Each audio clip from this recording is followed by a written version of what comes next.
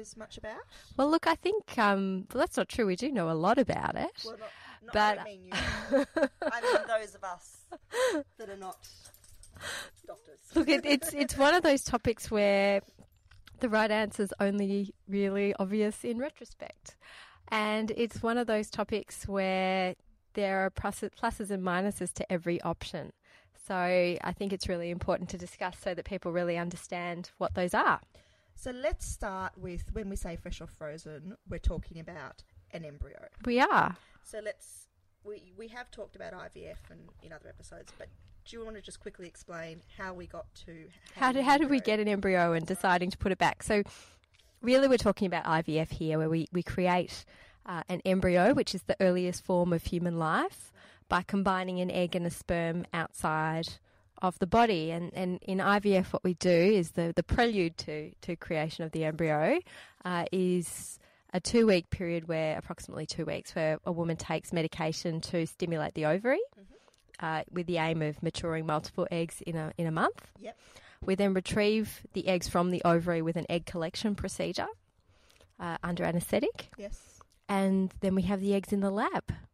And on the day that we collect eggs, we also collect sperm by some way, shape or form, by either thawing it if it's frozen, by a fresh sample, by ejaculation from the testis if we're using testicular sperm, from a biopsy, and we procure the sperm. Mm-hmm. And then depending on what the sperm is like, we either put a dollop of zooped up sperm next to each egg, or we choose a sperm carefully and inject it into each egg. Okay. With a single sperm. And that is all dependent on males? Whole heap of factors, but mainly the quality of the sperm. Yep. And I was going to say quality of the male. Look, unfortunately, there's lots of very high quality males who have poor sperm, and that's luckily in IVF we can get around that. Yes. So, in terms of what happens next? Yeah, so you've got your embryo. Yeah, so we've got our embryo. We've seen the day after the sperm and egg were united that we can detect signs of fertilisation. Yep. And then the modern way forward is to grow the embryo out in the laboratory. For about 5 days until it's a blastocyst. Sometimes 6, sometimes 7, usually about 5 or 6. Yep. And so the embryo stops being called an embryo and it starts being called a blastocyst? A blastocyst is just a kind of embryo. It's just the stage that the embryo gets to at that point. Okay, so we'll continue using the word embryo. Yeah. So then we have to decide. So the embryo in the lab can only be in the lab up until the blastocyst stage, and then it needs to go back to try and make a baby or be frozen for use in another cycle. And thus the question, fresh or frozen. So this means when... At what stage do we put it back? At what stage do we put it back? Do we put the embryo into the uterus in the context of the woman having just had a stimulated IVF cycle? Yep.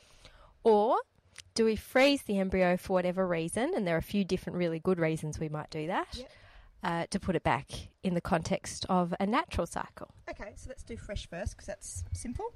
Fresh. So you've made embryos. So why put one back fresh? So why would you go fresh? So you've just had them harvested. It's been 5 days since you had them out. Yeah. Why put it back? Why put it back? Well, there's lots of reasons. So the aim of doing IVF is generally to have a baby. And another reason why you would do that. And so we want to help you have a baby. We want to improve your chance of having a baby as soon as possible. Yes. And what better way than putting an embryo back in the uterus and letting it have a go at implanting? Yep, straight away. So better. So that is the argument for fresh embryo transfer, because we do know, and I know personally, many hundreds, thousands of women who have conceived through IVF with a fresh embryo transfer. Yep. And so that is the argument for fresh embryo transfer. Now, there are arguments against fresh embryo transfer as well. Okay. So we know that, and I've touched on this I think in a previous episode, but we know that in the context of stimulation of the drugs and hormone levels that happen in an IVF cycle, the lining of the uterus is far from ideal. Yep. So in a natural cycle, the dose of hormone that it's exposed to, that the lining of the uterus is exposed to, is much, much lower than in a stimulated cycle. So once again, you can hear 2 mascots, Daisy and Bella in the background. Just ignore them. We're trying to. Daisy and Bella often help us record this podcast. So why frozen? So frozen embryos are, in themselves, the freeze process doesn't aid the situation at all. So the freeze process actually can only damage an embryo. It can't make it stronger. Okay. And really, it's about putting the embryo back at a different time point and on a different endometrium. So whenever we freeze an embryo, we do risk cryo-injury to the embryo. Yes. It's only about 5% of embryos that don't survive the thaw at all. Okay. But so we do lose some pretty normal, good embryos just by freezing them. So just to reiterate, here we're talking about the frozen embryo, not a frozen egg. Yeah, frozen embryo. Yep. And in terms of the embryo surviving the thaw, it's not an all or nothing event. So some embryos survive 99% intact, which is ideal. Yep. And others may survive, with fewer than 50% of their cells intact. And if that happens in our lab, Yes. we actually discard that embryo Right. Okay. because we know it really That's right. diabolically impacts its chance of being a baby. And an embryo's chance of surviving the thaw has nothing to do with its quality or potential prior to freezing. It's just the actual process of freezing, Yes. how it's affected And that's it. a big area of research is thawing, isn't it? Absolutely. And in modern IVF labs, and certainly at Melbourne IVF where I conduct my IVF, we have world-leading success rates with our frozen embryos. Yep. And that's because of the process of vitrification and the absolute kind of, we are such sticklers with how we freeze and how we thaw. Yes. And we always invest in the very best of technology to get that as good as it can be. Yep. But in terms of just the biology of Yes. the embryo, we still lose some embryos. Okay, so that would be something against using the frozen. Yeah, so that's a risk you take when you freeze. Yeah. But there are lots of benefits as well. Yes. Let's So- talk about the benefits. So if you do have an embryo that survives the thaw, Yep. majority of cells intact, that embryo has as good a chance of taking as if it was fresh. Mm-hmm.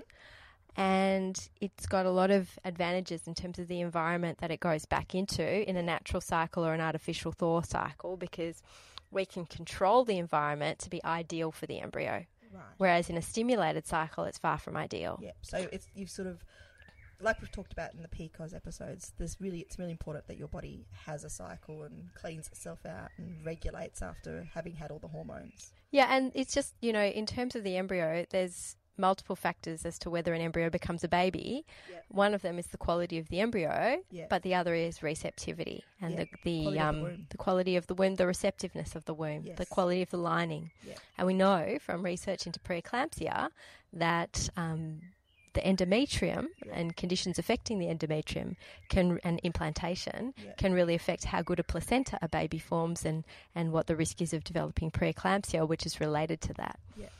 In terms of the endometrium, by freezing the embryo, we can also kind of do some tests on the endometrium and see if it's receptive or not and when it's receptive, and we can make it more scientific than just throwing an embryo back. So often with my patients, I may do endometrial biopsy in what I call a mock cycle or mock transfer cycle if I'm thinking that there might be some kind of asynchrony between when the embryo is ready to implant and when the endometrium is receptive. And there's a variety of tests you can do. You can take a biopsy of the lining and just look at the cells under a microscope, and an expert histologist, pathologist with an interest in cell shape and size and function can tell what day post-ovulation the endometrium matches up with. And sometimes the answer we get from the histologist is different from what we think. Yep. And that's interesting Yes. because we base, when we put embryos back, we usually do a transfer on day 5 after ovulation. Yep. We base that on when most people are receptive. Right. Not when everyone. And But there's always outliers. And in biology, that's always the case. There's the normal curve, and then there's people who are outliers. yes. Some people, the embryo should actually go back on day 4. Yes. And some people, the embryo should go back on day 6. Yeah. So we can find that out by looking at the histology, and we can do also protein expression studies. And a famous one is called the ERA test by eGenomics. And from Australia, Yeah. if I use the ERA test, I send the sample to Tokyo, and I was lucky enough to visit the eGenomics lab earlier in the year. Yep. Okay. So we've got one disadvantage to going frozen, and that's the potential breakdown of the embryo. Are there any other disadvantages? Look, that's the main disadvantage. There are other advantages. Okay. So another advantage to freezing embryos is that it allows you, paradoxically, to not be pregnant after your first IVF cycle. And that means it gives you the opportunity, if you're planning to have more than one child but you're a little bit older, to put some extra embryos in the freezer. Okay. So you can do more than one cycle with the aim of embryo banking. Okay. It also gives you the opportunity to genetically test embryos, Yes. which we may want to do for reasons of screening to check for chromosome abnormalities that happen as we get older. And is it recommended that you do the genetic testing before they're frozen? Absolutely, that's the way to do it. I mean, you wouldn't want to thaw embryos, test them and refreeze them. No. And you can't get the answer with today's technology fast enough to do a fresh transfer with a blastocyst biopsy on day 5. So it's just not feasible. Maybe one day when the testing can be done faster, that might be possible. But at the moment, you have to freeze the embryo to genetically test it and get a result back. Okay. What are other benefits? So other benefits of a frozen transfer is it really reduces your risk of hyperstimulation. Yes. So hyperstimulation is a complication of going through IVF treatment and subsequently getting pregnant. So I suppose what this is that you can do everything you need to do to get the best outcome from your egg collection, and then it not impact on the transfer. Yeah. Look, that's all really good in theory, but, you know, I would still recommend, if I have patients who don't have many embryos, I would still recommend to consider a fresh transfer, because you don't want to risk losing that embryo. So it's all about risk calculation and trying to play the cards right for an individual and a couple. Okay. And so what I might do for one patient might be different to what I do for another. If somebody's, making only a very low number of embryos and losing that embryo may be catastrophic, it may really impact their chance of having a baby, then going for a fresh transfer with the knowledge that the lining may not be ideal might be the right thing to do. And my approach is always to discuss with patients what they want to do. Yes. Because at the end of the day, I make recommendations and my patients make decisions. So I'll discuss all of these aspects with my patients if I'm considering a freeze-all cycle.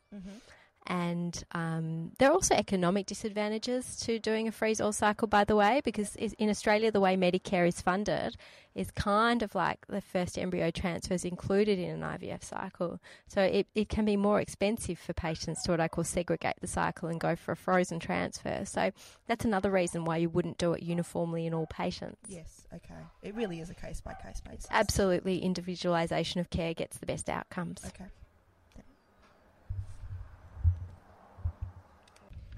If you are doing a fresh transfer, is there anything you can do to improve the outcome? Look, we can use what's called the EmbryoScope, which is a special incubator where we measure how embryos are going by video monitoring them. And it allows us to use what we call morphokinetic analysis. So what that means is that we can judge embryos not just about how they look, but also how they behave. And it helps us to choose the best embryo for transfer by excluding embryos that make mistakes in their development that can be captured on video, but that might be missed if we were just kind of periodically looking at the embryos. The EmbryoScope's also the best incubator around in terms of outcomes of blastocysts, and one of the reasons for that has nothing to do with the embryo technology being used in terms of the video. It's got to do with not disturbing the embryos, because we can observe them and make critical observations without actually opening the incubator, changing the conditions, exposing the embryos to a change in temperature, change in pH. So we can know more about them, so get the same and actually a greater amount of information, but maintaining their pristine environment. So it is the world's best incubator, as well as adding that extra selective advantage by using the video. Okay, thank you. So really, pluses and minuses to both, and it's really depends on the patient. Yeah, I think clinical situation and individualisation of care. Yeah, thank you. Thank you for joining us for this week's episode of Knocked Up, the podcast about getting pregnant. For more information about Raelia, Women's Health Melbourne, and how to get pregnant, please visit womenshealthmelbourne.com.au or find us on the socials under Women's Health Melbourne, or you can send an email with any future episode requests to podcasts@womenshealthmelbourne.com.au. See you next week.